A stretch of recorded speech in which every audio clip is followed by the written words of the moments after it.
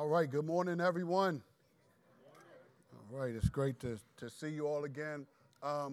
Just for your information, Pastor Curtis fine, but he loves serving people so much that he is doing photography at a wedding, and he's doing the pre and all of that. So that's why he is not here this morning. So he asked me if I could preach today, and it did not seem advantageous to just open up something different than the theme that we've been going through over the last couple weeks. So I'm going to speak about living as a conqueror,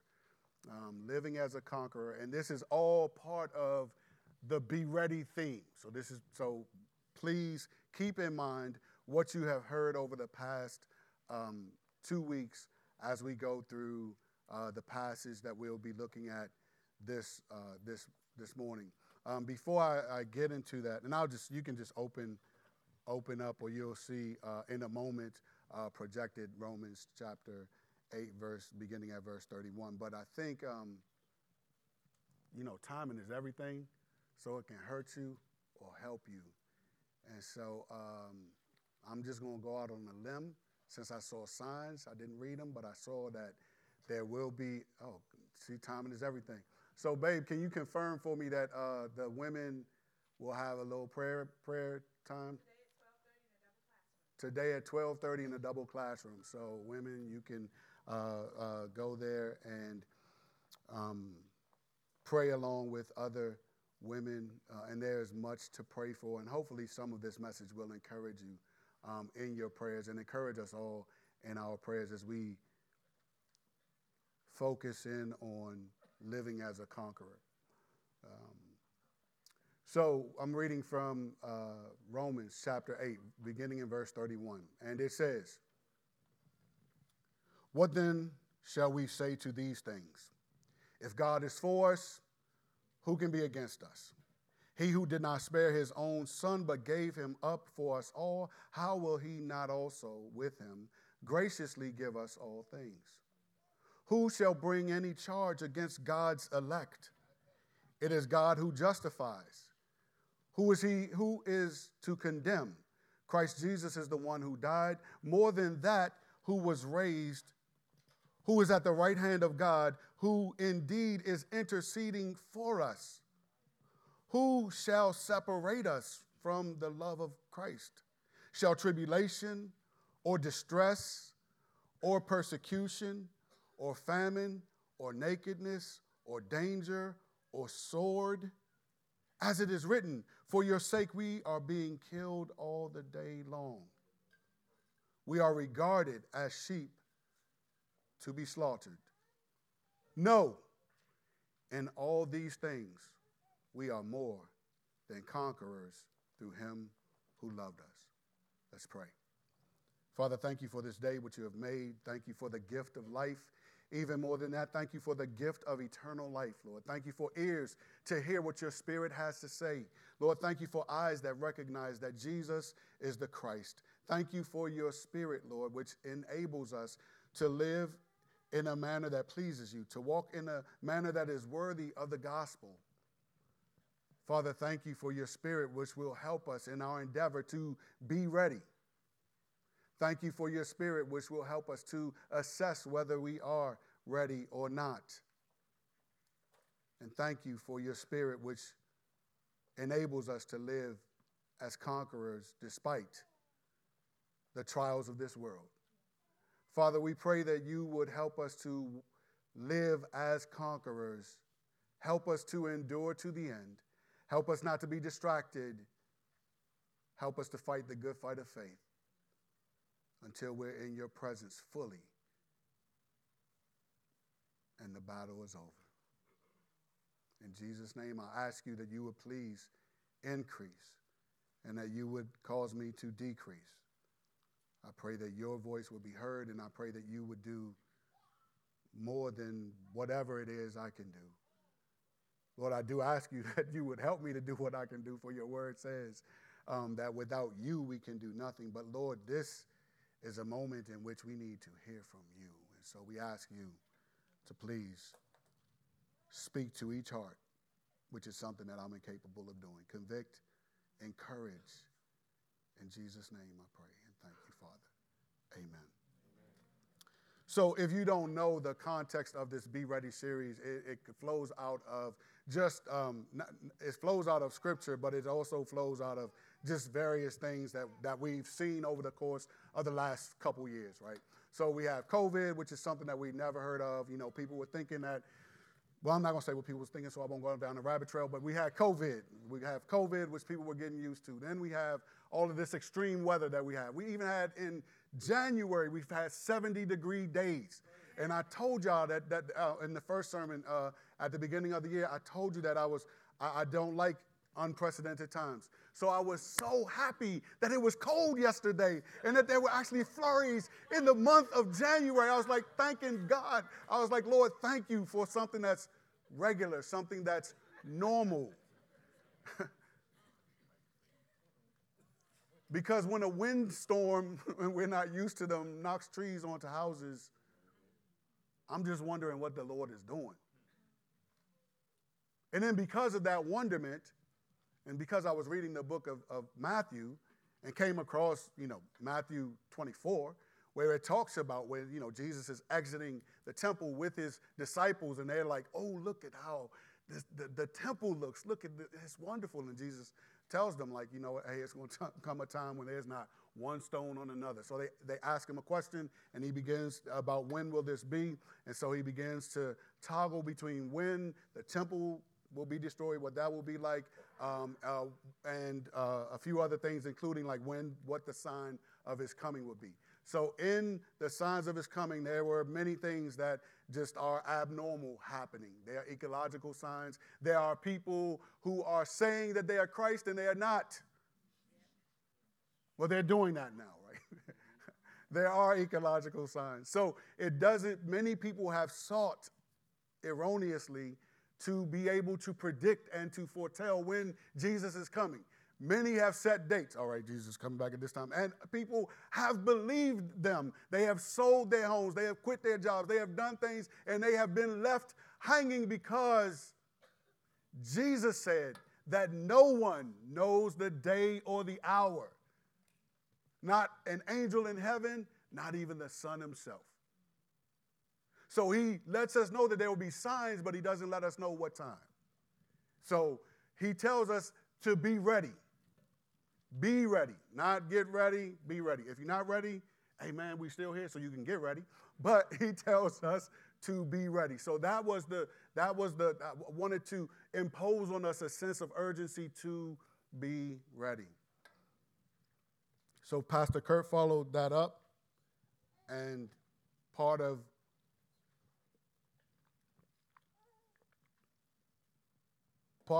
what he focused in on is what it meant to be a conqueror. And I just want to drill down into that a little bit more this morning. And my motive, the whole point of this is just to help us to live as conquerors. And while that may seem like it is something that is just a foregone conclusion, that's exactly the attitude that I'm coming against. It is not a foregone conclusion. It is, but it's not. All right, so I don't know if we have any football fans. I know we have a few. I do know we have a few football fans in here.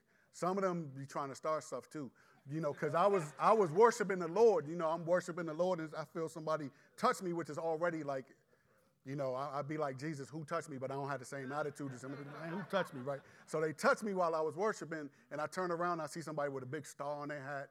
They have they have like a little thing under their coat. I could see that that's also a Dallas. It represents that. And I'm like, man, okay, yeah, they played today, man. Okay, man, all right. I feel you. I know you're not just saying, hi, brother, I'm glad to see you. It's like, hey, my team's in the playoffs, and your team is with you watching. They didn't say that. That's my interpretation. That's my conclusion. Don't be like me. Don't be like me. Ask questions. So I also saw somebody with a Ravens jersey on. I know we had some fans in here, right? So I know some people saw Super Bowl 51. Super Bowl 51 was a contest between the Atlanta Falcons and the New England Patriots. People are laughing because something historic happened in that particular Super Bowl. At the halftime, New England was down to Atlanta 28-3. New England came back and won the game 34-28.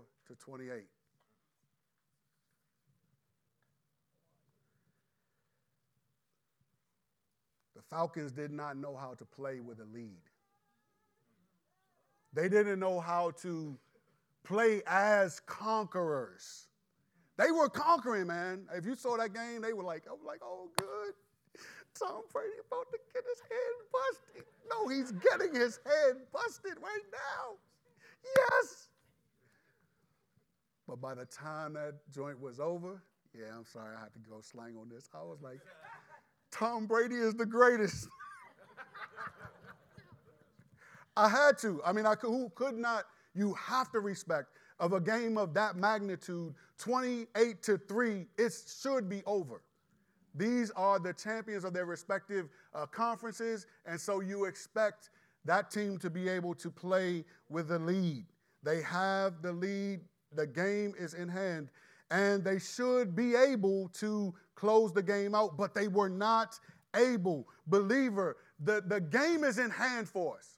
So I don't want you to question whether or not that is true. The game is in hand. Jesus Christ has gone to, he didn't go to the cross first. First, he took on humanity. He took on flesh and became like us, lived a life that pleased God all the time, and then died a death that he did not deserve. He died a criminal's death for us. And anybody could say they did that. But he came back the third day after he was buried. So he showed that God received his sacrifice and that therefore all who put their trust in him, he's died for them, suffered the consequences that they ought to have suffered, and he gives them the life that they don't deserve. So that when they stand before God, when we stand before God, we're not standing on the merits of what Mike has done, but we're standing on the merits of what Christ has done. So the game is already in hand. It's over, really. Really, it's really like this. It's really like, again, sports. In sports, sometimes there are games where there's time that it's already a blowout, but there's still time on the clock. And oftentimes, you know what happens when there's time on the clock and it's a blowout and it's everybody knows that it's over. Everyone knows. The opposers know. The home team knows. The team that's winning knows. The team that's not winning, they know. So everybody puts in their reserves to just let the time go by. Don't want to hurt their, get rest up for the next game and whatnot, right? That's in athletics. Where we live as believers, there are no reserves to put in. We have to know how to play with the lead of what Christ has done for us. We have to know how not to give that lead up. So why am I saying that it's already done for us? Why am I saying that the game is in hand? I've already described it with my own words, but if we look back at the passage, just look at the language, just look at the definitive language. What shall we say to these things? To the reality that all things work together for the good for those who love God and who are called according to his purpose, to the reality that there's going to be suffering, to the reality that there's no condemnation in Christ. What do we say to all of these things that precede these verses? Our conclusion should be that if God is for us, no one can be against us. Our conclusion should be that if God did not spare his son, but gave his son up for us all, then we should be confident that he will give us all things, that he will graciously give us all things, that his disposition toward us is one of love and one of kindness and one of proactive love. And if that is true, then who can who can charge us with anything? The implication is that no one can. Why? Because it is God who justifies. Who is it who condemns? Verse 34. Remember, Christ died for us. And not only did he die for us, but he's at the right hand of God, and he's interceding for us. He's interceding for us because there is a need to conquer. There is a need. There's a need to conquer, because to be a conqueror, as you know, is to be a person who conquers. Yeah, you're supposed to laugh at that because it's okay. I think like, hey, yeah, good, that's right on cue. 1, 2, 3, yeah, okay, right. If you were here last week, you know why they're laughing, right? So, or a person who vanquishes. The conqueror is a victor, and conquering happens in the midst of turmoil. It happens in the midst of opposition. It happens in the midst of challenge. So it's not just somebody giving you something. It's like you have to take it. So while Christ has given us something, we know we have an enemy, and even our own flesh can want to take what Christ has done and just use it for our own purposes. So I do want to say what I don't mean by conquering. I do not mean by conquering that that all of us are riding around in Rolls Royces or Benzes, or that we all live in mansions. Obviously, in this church, we know that's how we roll. We know that. But I just, for the sake of anyone who may be visiting or hasn't heard or sees us via live stream and just doesn't know, we're not saying that we have the best of everything that this world can offer. But we do have the best of what the next world offers, because we have Christ. So we have everything that we need, even in this world, for life and godliness right now, because he's given it to us. But if we're honest, and I'm the first in line, that there are some ways, as Pastor Kurt says, that we presume upon the grace of God. And I'm not so much, even though I will allude to like active sinning, I'm not so much even talking about active sinning. I'm talking about being more reactive than proactive. That's a presumption on some part. And I'll show you something that Jesus said that I hope,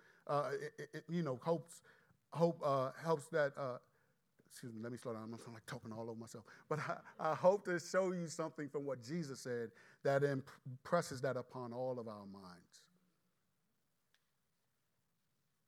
We still have the need to conquer, and look at what verse 35 says. Who shall separate us from the love of Christ? Okay, so the obvious answer is no one. It's not a trick question. But then the passage, just so we can understand the context in which we are, because it's not a context that is without conflict. There is tribulation. There is distress. There will be persecution. There is some level of persecution. There is famine. There is nakedness. There is danger. There is the sword. There is all of these things that the world projects its hatred of Christ through their actions onto his people. And while we may not experience all of that, we would be fools not to prepare for all of it. Yeah. Just because we don't see it clearly now, it's always possible.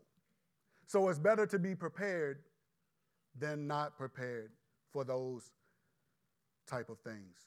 It's better to have your mind made up now, because you will not be able to make up your mind then, because your mind will have been made up through your actions now.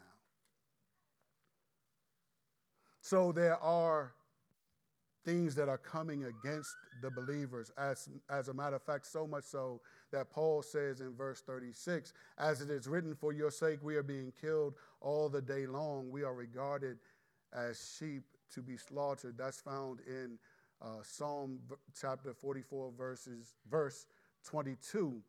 And that psalm is like a complaint to God about like, hey, Lord, like we need you to do something. Like we're being roughshotted right now. We're being like run over right now. We need you, please, to do something. So Paul takes that mentality and imports it into the life of the believer and says, for your sake, he's going back to the Old Testament, we can feel like this, that we're being killed all the day long, that we're regarded as sheep for the slaughter. But Paul says, in light of what awaits us in eternity and what we've already received and embraced as believers in Christ, he is saying that in all these things we are more than conquerors through him who loved us. So that's what he's saying.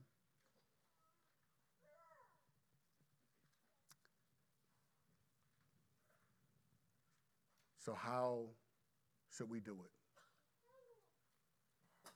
I would say the very first thing that the believer should do, the very first thing we should actively set, Colossians 3 tells us that if we've been raised with Christ, we should seek those things which are above where Christ is. You see that at the right hand of God. It tells us to set our minds on things above. Colossians 3 is one of my favorite passages. And to set is just when I came up here and I put this down, I set my Chromebook onto this podium. So there can be, you can think of setting your mind as putting your mind on the things that are above where Christ is. So it's not that your mind, even as the believer, remember, Colossians 3 is written to the believer. So even as believers, there's going to be a necessity for us to set our minds on things above. It's not like our minds are always going to be on things above. So I did mention in the first message of the series that it's hard to live in a perpetual state of readiness. Like, what is that? Like, if you've seen, what's that movie? I think it's a movie called Hoodwinked from back in the day. There was this little squirrel in that joint in there. The squirrel was just off the hook. The squirrel is like a squirrel like that we see, which are already erratic and whatnot, but like he has some kind of coffee on steroids. And so he's just all over the place, all over the time. So it's hard to stay in a state of perpetual readiness. Just like, all right, I'm ready all the time. You know, I was talking with, this is what it's like to stay in a state of perpetual readiness. So I don't know if everybody, you may not know Ray Rowland, but he is a retired Marine, and he's actually seen combat in Vietnam. And so he was articulating yesterday how when he got married, the exit to their room was like my hand. And so there's no exit, excuse me. So he's kind of like in the corner, like is where his bed is. And so there was an explosion in somewhere outside. He was asleep. It happened when he was asleep. He was sleeping like behind his wife, Linda. He heard the explosion. From this brother leaps over his wife, gets on the floor like in the push-up position, looks and see what's going on, and then he leaves out. And then when he comes back, he found out everything was okay. Something happened outside. His wife was a new wife. She was new to all of this. So he said when he got back, she was just in the corner, like cowering, like in the fetal position, like, what did you just do? That's not what normal people do, right? People don't just turn into Wolverine just from a sound, right? They don't just like, they don't do that. You cannot do that because you're not Wolverine. That's make-believe, right? That's made up, right? But this is a real person who did all that, and it's like, what was that? Well, that brother was in a state of perpetual readiness. As soon as you hear, because he's had to live that way for years because he was in a combat situation. We aren't in that. Stuff happens more subtly. The fiery darts of the enemy probably are like thoughts that come our way that say we should do this or not do that. So we don't see it, boom, all right, we got it. No, we don't see it that way, but that is what we're living in. But it's difficult to stay in a state of perpetual readiness because our temptations, our I won't call it a desire, but our habit of being reactive, it happens in the course of life. right? So you got up this morning. You've been getting up for me, I don't know how many days it's been I've gotten up. Okay, it's 54 years now. I can add, subtract, multiply, and divide. That's about all I can do with math. But when you start giving like double and triple digits, I'm not doing that in my head. I need to write it down. So however many days that is, I've gotten up every day. So every day starts off as the day. 9/11 started off as the day, right? Even though we're still here, like it started off as normal as any other day. But by the time it was over, the impact was felt by everyone in this country and around the world. But it's hard to stay in a state of perpetual readiness. It's difficult. I would say it's probably not even sustainable at that level. And that's why I want to talk about, after I finish my point, I want to talk about the proactivity. But one of the ways in which we need to be proactive is cultivating. Is one, understanding and then cultivating an appreciation for what Christ has done for us. We can't ever just count that as like I don't care how many days we've been with the Lord. We need to make sure that we're doing something to cultivate an awareness that, you know what, this day I'm trying to live it for the Lord. I'm grateful for what Christ has done for me.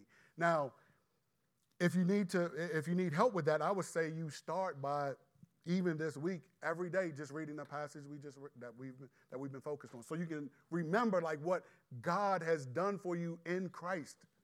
And then there are other passages, even coming to mind right now. It's like 2 Corinthians 5:17, that if any man be in Christ, he's a new creation. Old things have passed away. Behold, all things have become new. Galatians 2:20 is another one that would be good for you to just marinate your mind in, so that whatever the effect of that marination is intended to have by God, that it's having on you, even if you don't realize that it's having that effect.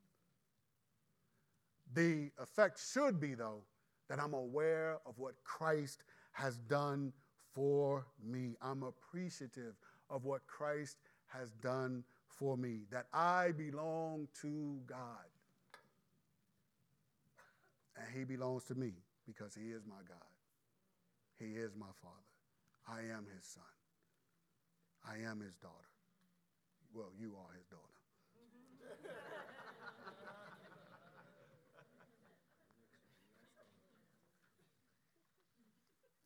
But I believe all of the proactivity has to be centered around Christ. And so that's why we have to set our minds on what Christ has done for us.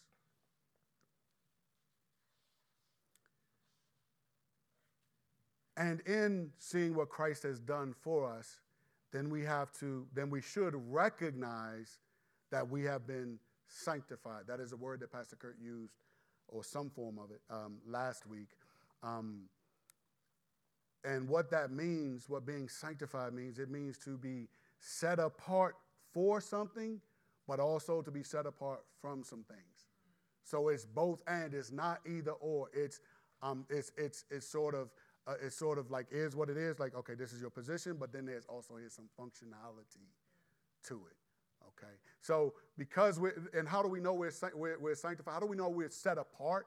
We know we're set apart because Ephesians chapter 1 lets us know that it was in love that God predestined us to be in him before the foundation of the world, right? So these are things that can help us to remember the depth of God's love for us and hopefully appreciate it as well. Okay, so we're set apart for God. So, okay, all right, we are in the Lord. We understand that. One thing we should understand with that as well is, like, in a functional sense, as it relates to sin, the scriptures let us know that we are to be taking off those things which believers should not do, or that people do that will not inherit the kingdom of God, and we should be putting on those things that God tells us that we should do. So I'm not going to go to the I didn't have this, so it may not be up there, but Galatians 5, 19 through 21, it gives us a list. And there are a few lists in the New Testament that says, you know what, if you do these things, you won't inherit God's kingdom. Okay, those are the things that we have to put off. So even an outburst of anger is something that has to be put off. Division has to be put off. And then in other places, okay, drunkenness has to be put off. Sexual immorality has to be put off. Okay, there are many things that have to be put off, but then the scriptures also let us know, usually like right behind those, what we're to put on. Yeah. So we're not just walking around spiritually naked, right? We've taken some things off, but we need to put some things on. We need to put on some love. We need to put on some kindness. We need to put on some self-control. Those are things that we have to put on. So being sanctified has this element, first of all, being set apart for something and being set apart from. A good illustration of this is marriage. You're set apart for your spouse. You're set apart from everybody else, right? And functionally, when we're talking about practicing sanctification, we take off the things that God says, and we put on the things that God says, hey, that looks like me. So I want to talk about the art of proactivity, or the skill. Let's say it's called the skill. The skill. And I say skill intentionally because it is something that should be developed. It is not something that's going to, we've heard Pastor Kurt talk about this, how we often want we often want like the Spirit to come upon us in such a way that it's just like, boom, and now we just love everybody. Or boom, and now we just say the words out of our mouth are right all the time without thinking. We just want that holy zap that just changes everything in an instant and forever. And while there's an element of that positionally, functionally, the skill of being proactive has to be embraced so that we do not neglect, as Pastor Kurt mentioned last week. So the skill of proactivity, and sometimes it's not always obvious. This is the thing that I think is one thing that's like really in the back of my mind. It is not always obvious. So if we take a child from birth, so we're already skipping like a lot of time, 9 months because it's from birth. Okay, so the child has their infancy, they have toddlerhood, preschool years, early school, their adolescent, young adult, middle, late adult. They go into eternity. Along the way, there are just things that we do that we don't even give second thought to that's positioning us for the next phase. So the first one, and probably the most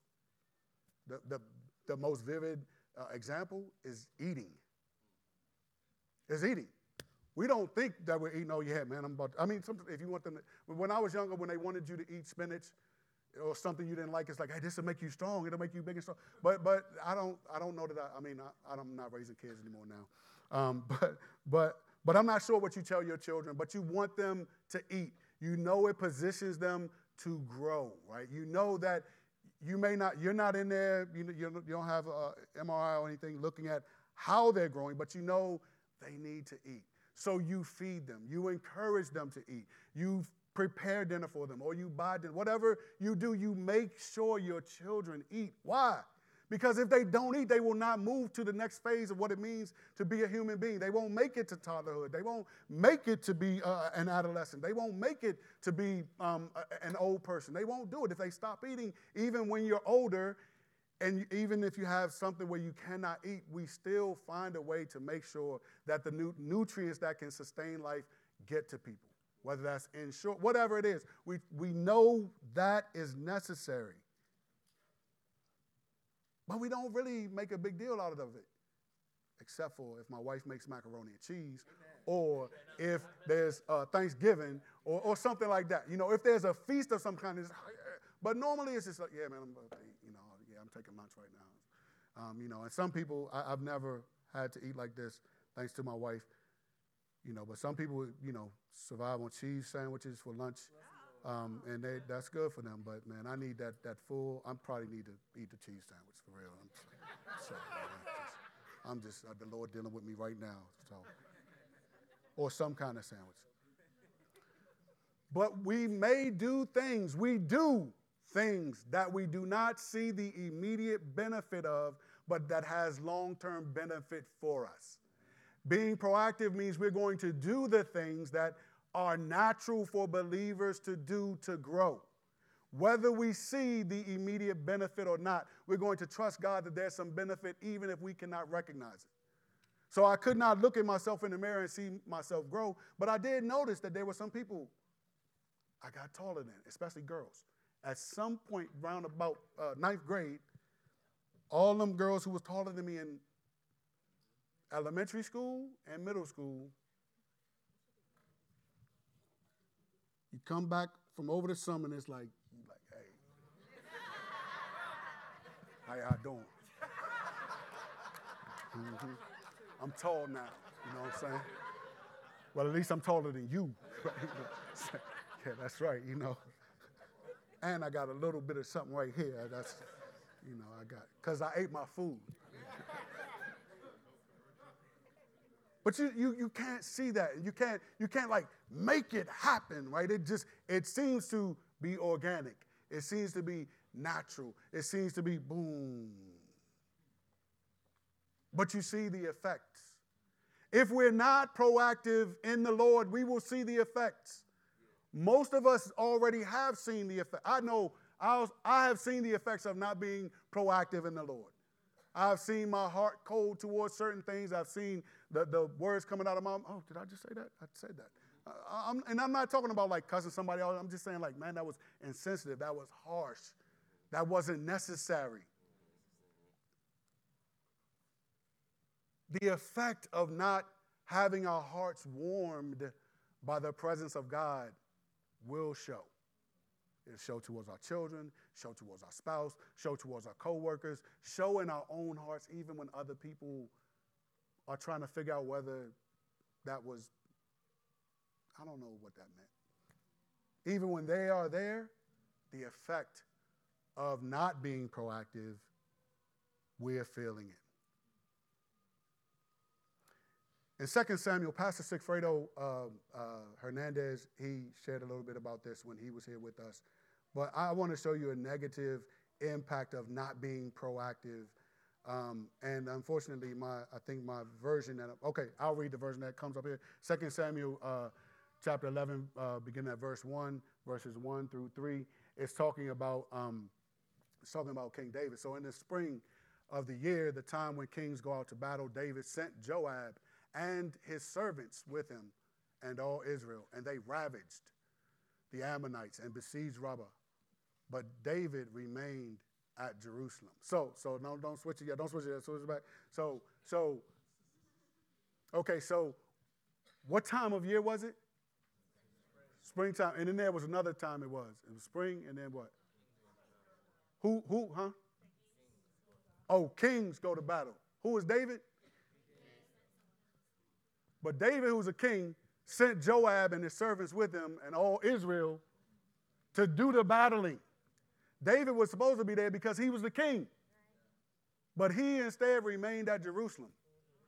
So he wasn't proactive at all. He was chilling. So now we go to the next, verse 2. It happened late one afternoon when David arose from his couch and was walking on the roof of the king's house that he saw from the roof a woman bathing, and the woman was very beautiful. Next. And David sent and inquired about the woman. And one said, is this not... Oh, you see somebody trying to help David right here. I'm sorry. Somebody reminded David, hey, man, hey, don't you know that's such and such wife right there, man?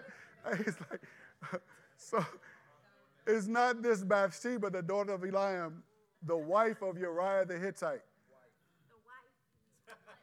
So,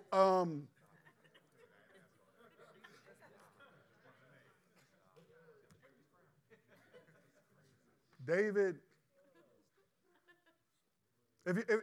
so one of the things I like to do is if I see like a pattern in my life that I need to go after, is I like to try to deconstruct like what happened. If we deconstruct this, it goes all the way back to verse 1. And that's not really long in this account. This is 3. But in verse 1, it just let us know the context. That David was supposed to be at war. He wasn't supposed to even be on the rooftop. He was supposed to be with Joab, his servants, and all of Israel, but he wasn't. He didn't recognize, he didn't see the need to go with them. Joab is, I mean, if you have read those, Second Samuel, if you read about, you'll see Joab's name prominently. He's no slouch. I mean, you wouldn't want to be on his bad side. So Joab is capable. He's capable. But Joab is not David. David is David. And David is supposed to be the one who's going out to battle, yes, along with Joab, but he's supposed to be there. He's not supposed to be in Jerusalem. Now, our lack of proactivity hopefully doesn't look like that. But we probably cannot ignore the reality that, you know what? We can realize and we recognize that we are reactive as well. My brothers and sisters, please be proactive. And being proactive is not superhuman. It's just like it's like eating. It's for David is going like remember when he just wanted to go to battle? Remember, he was supposed to take some food to his brothers, and then he hears that Goliath is, and he's like, who is that? The soldiers are afraid, but David's like, who is that who's mouthing off against the Lord's army? Right? He's like itching to get in the battle, but now things have changed. He's the king now. He's King David. He's not the little shepherd boy David. So he's not, you know what, Joab, man, you could take the Ammonites, man, Robert, you got that. You got that. But David was supposed to be there.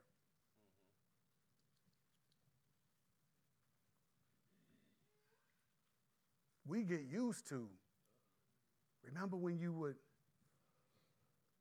have to get in God's word every day. You wanted to, man, you had not just his word, you might have had a concordance with it, a Bible dictionary. I mean, that's old people. So you might have had your device out along, or like a couple of devices out, right? And you're looking stuff up and you're texting questions to people or you're calling somebody. Do you remember when you be like, man, oh, that happened, man, I'm going to pray for you. Let me pray for you right now. Because I know God can fix this thing. Do you remember? I'm sure David remembered, but his memory didn't serve him. And that's what we need to protect against. Our memories at times do not serve us because we can think because we've read God's word or because we know God's word very well. We can think that we have it all down, that we know enough about it. We do know the general story. If you've been walking with the Lord for a while, I'll keep it real. You do know what the Bible says for the most part. You know. Right. But are you proactively submitting yourself to the Lord for the Lord to speak to you through his word? That's what proactivity is. I know there have been times when I started with Matthew after I haven't read God's word for a while, and I've been astounded that some kind of way the genealogies blessed me. I know. So what I attribute that to is that there is more than just information in God's word, that when you read God's word, you're interacting with God, and he's interacting with you. And yes, this is just a genealogy. That probably would be the case if I had been reading my Bible the whole time. Oh, man, maybe I'll skip over this. But no, at that point in time, it was like, Lord, I just need something, so I'm going to start from the beginning. I'm going to and I read, and it's like, okay, I got tired, sleepy. Okay, it's time to go to sleep. All right, I went to sleep. But then I wake up, and it's like the things of the Lord greet my mind at that point in time. And it's like, wow, Lord, from reading genealogies. So it's about more than the information, because we are interacting with a real being. It's not just he sent something and that's it. No, he works. He's active in it, right? Hebrews chapter 4, verse 12. He's active in it. He's moving in his word and through his word. And so when we submit to his word, we are submitting to him and to his voice. My brothers and sisters, let us not forget Romans chapter 12, verses 1 and 2, where Paul makes an appeal to us in light of the mercies of God to present our bodies as living sacrifices, holy and acceptable to God. Because if we do not perform this spiritual act of worship, more than likely, we're going to be conformed to this world because we didn't renew our mind. Renewing is necessary. Your mind's been made new, 2 Corinthians 5:17. Okay, it's been made new, but you have to renew it, like your license, like your registration. You have to renew, or else the pollution of this world will squeeze out. Mark chapter 4 will squeeze out the effect of the word. Now, the need to be proactive, and I told you I was going to show you this, but I just got off course here a little bit. So we see what David did, but listen to what Jesus says to his disciples in Matthew 26, verses 40 and 41. So he came to his disciples. This is when he's in the garden, right? He's in the garden before he's about to be betrayed, and he knows his hour is near, and so he's there. And he brings Peter, James, and John with him from the other disciples, and then he goes away from them, but he says something. So it says he came to his disciples and found them sleeping. He told them something that we were about to read, and he said to Peter, "So, could you not watch with me 1 hour? Watch and pray that you may not enter into temptation." He told them earlier to watch and pray that they may not enter into temptation. He told them that. He said, the spirit indeed is willing, but the flesh is weak. That dynamic that was there for them, that reality, is also here for us. The spirit might be willing, but the flesh is weak. Jesus doesn't tell them to watch and pray in the midst of temptation. He tells them to watch and pray before the temptation comes. He says, watch and pray that you may not enter into temptation. When we do the things that we know we're supposed to do in terms of being proactive toward the Lord, we don't know, and I've said this a few times, but I just want to impress it. We don't know the effect. We don't see like, okay, yeah, I'm growing. Or we don't see like the negative effect. But there is an effect. And Jesus knew this, and so he tells them, watch as well as pray, so that, not just to have something to do, but so that you do not enter into temptation. He says the same thing to us. There's a lesson there for us.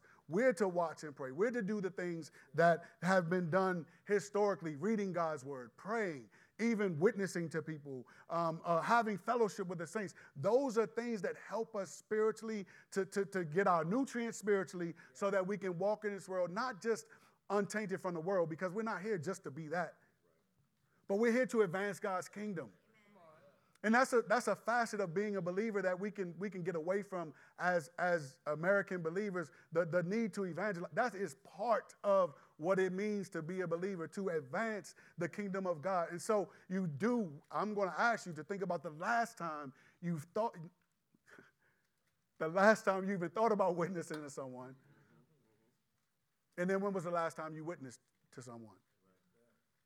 Okay, and if you didn't witness to them, okay, I'm going to make it easy for you because I think it's easier for you. So, okay, there are levels of witness, right? At least this is the way I see it. There are levels of witness. There are witness where you can just sprinkle a little something in there. Sprinkle a little salt. Boom. Do it, my man on you sprinkle a little bit. You could do that, right? And then there are times where you have the opportunity to share the whole gospel. Are you looking for opportunity to share whatever you can share about the Lord? Am I looking for opportunity to share whatever I can share. I may not be able to share the whole gospel with my waiter or waitress. I won't, because if I eat slow. I'm one of the slowest people you eat, so it will be around. You'll eat around. So I can't talk and do it, but I can ask a few questions that position for as much conversation as they want. So last time Pastor Kurt and I went out, our waiter, I can't remember his name, it began with a D. His grandmother, who he had just lost months ago, that day was her birthday. And so we told him we'd pray for him. We did pray for him when we blessed our food, but we asked him how we could pray for him. And when you out, especially if you go to the same place, that's something you can do, and everybody will know you, see who you are, and all that stuff, and know what you're about. So that's just an easy thing. That's just think about it. You come up with your own ways, but that's just something that we do. Because I want to make sure, if I'm aware of what Christ has done for me, if I'm aware of what awaits people in eternity, and if I'm concerned about that reality, if I'm convinced that it's, for those of you who may have watched the post that Pastor Kurt put in the app about this guy who had like a story to tell about hell, if that's in any way, shape, or form, if there's any truth to that, forget him. If there's any truth to what Scripture has to say, we should be concerned about people's spiritual well-being. And that doesn't mean that we like trying to headlock them and drag them to the Lord. I wouldn't respond to that. But it does mean that I'm praying for like an open door to just like get my foot in the door and maybe just say a little bit, amen, yeah, God bless you. If that, all I can say is God bless you. The category of God is out there, right? So I'm not saying like you got to be, I'm not saying more than that. I'm saying at least that, and I'm saying more as opportunity allows.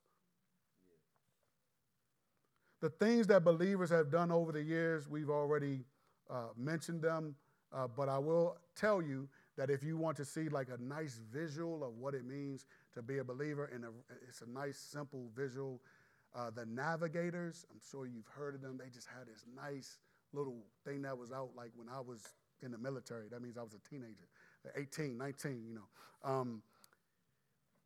They had this wheel to help people remember like what it means to be a believer. The wheel on the outer, on the tire of it, it says the obedient Christian up top, and at the bottom it says in action. The middle, from which the spokes come out, says Christ. So Christ is the hub. And then the spokes, there are only 4 spokes, so it's not real complicated. And those spokes are the word, prayer, fellowship, and witness. Those are very basic things, very basic. If we would be proactive in those, I think if we could do that, I was going to say, oh yeah, but I'm not going to do that to you right off the break. But if you could do that for the first quarter of this year, just focus on those things, trying to do all of those every day, or at least one of them every day. I'll make it real easy for you. And then if you could, let me back up. If you can commit to do one of those things every day, if you look up the Navigator wheel, you'll find it.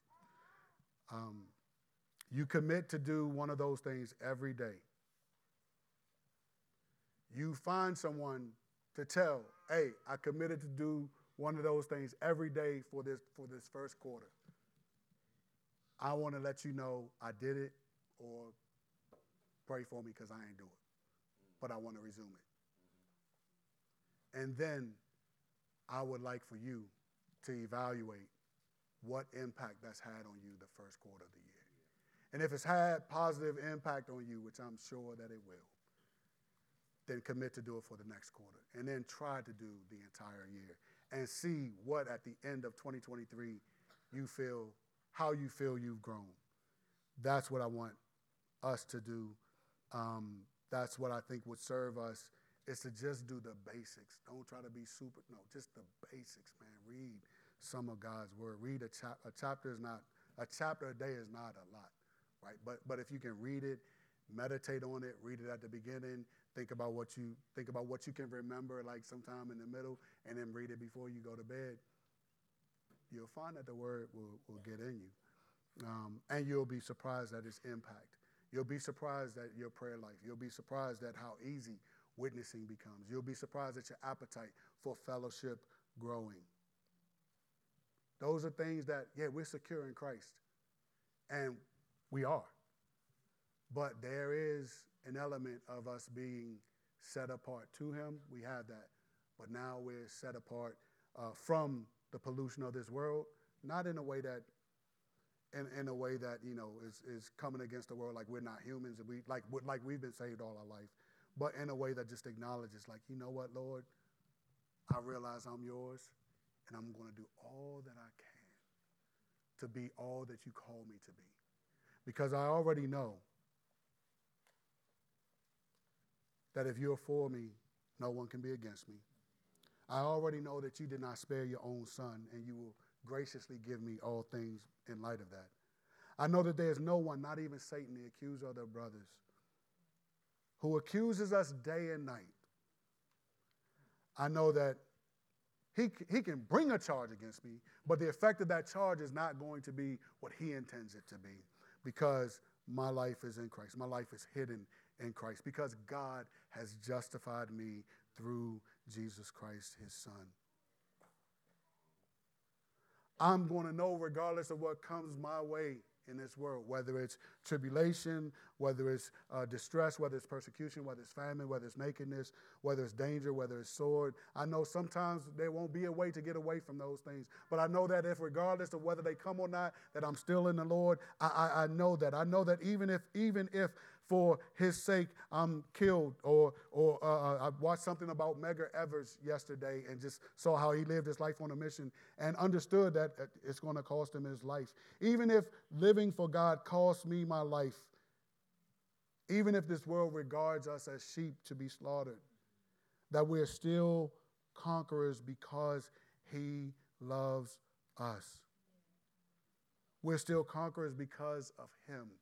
Verse 38 rounds out chapter 8 of Romans. It says, "For I am sure that neither death nor life, nor angels, nor rulers, nor things present, nor things to come, nor powers, nor height, nor depth, nor anything else in all creation will be able to separate us from the love of God that is in Christ Jesus our Lord." So the game is in hand.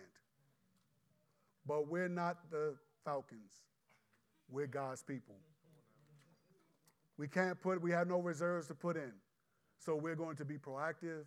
We're going to set our minds on what Christ has done for us, and we're going to celebrate what he's accomplished for us, and we're going to live out of the good of that. And so we're going to read his word, we're going to pray, we're going to fellowship, we're going to witness, all with Christ at the center.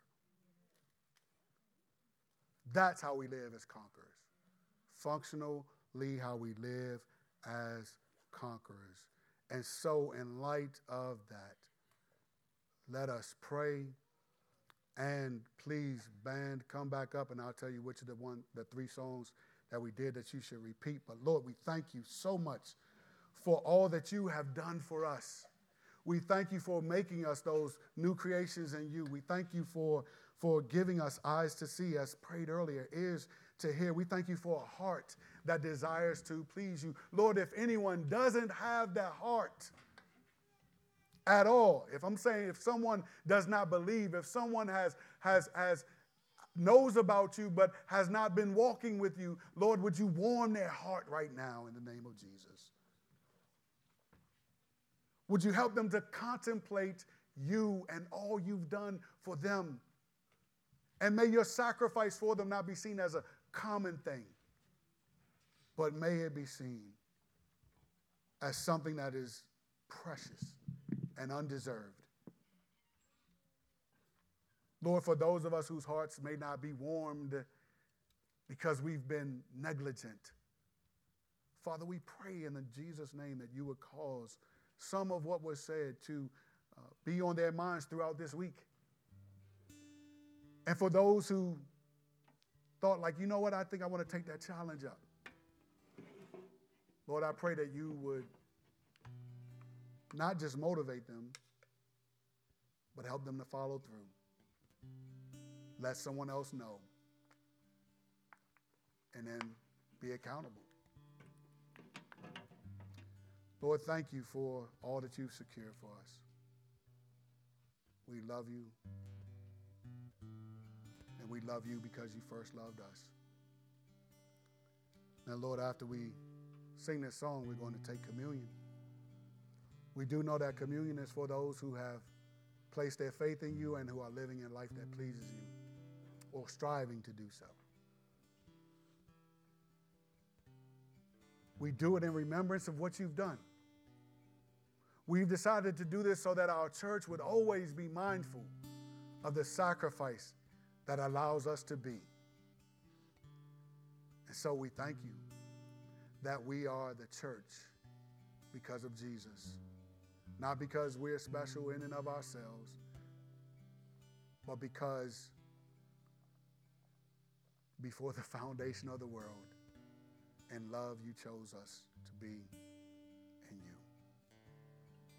So we thank you and we praise you. In Jesus' name, amen. Y'all can pick this off. Oh, everybody, that whisper didn't work?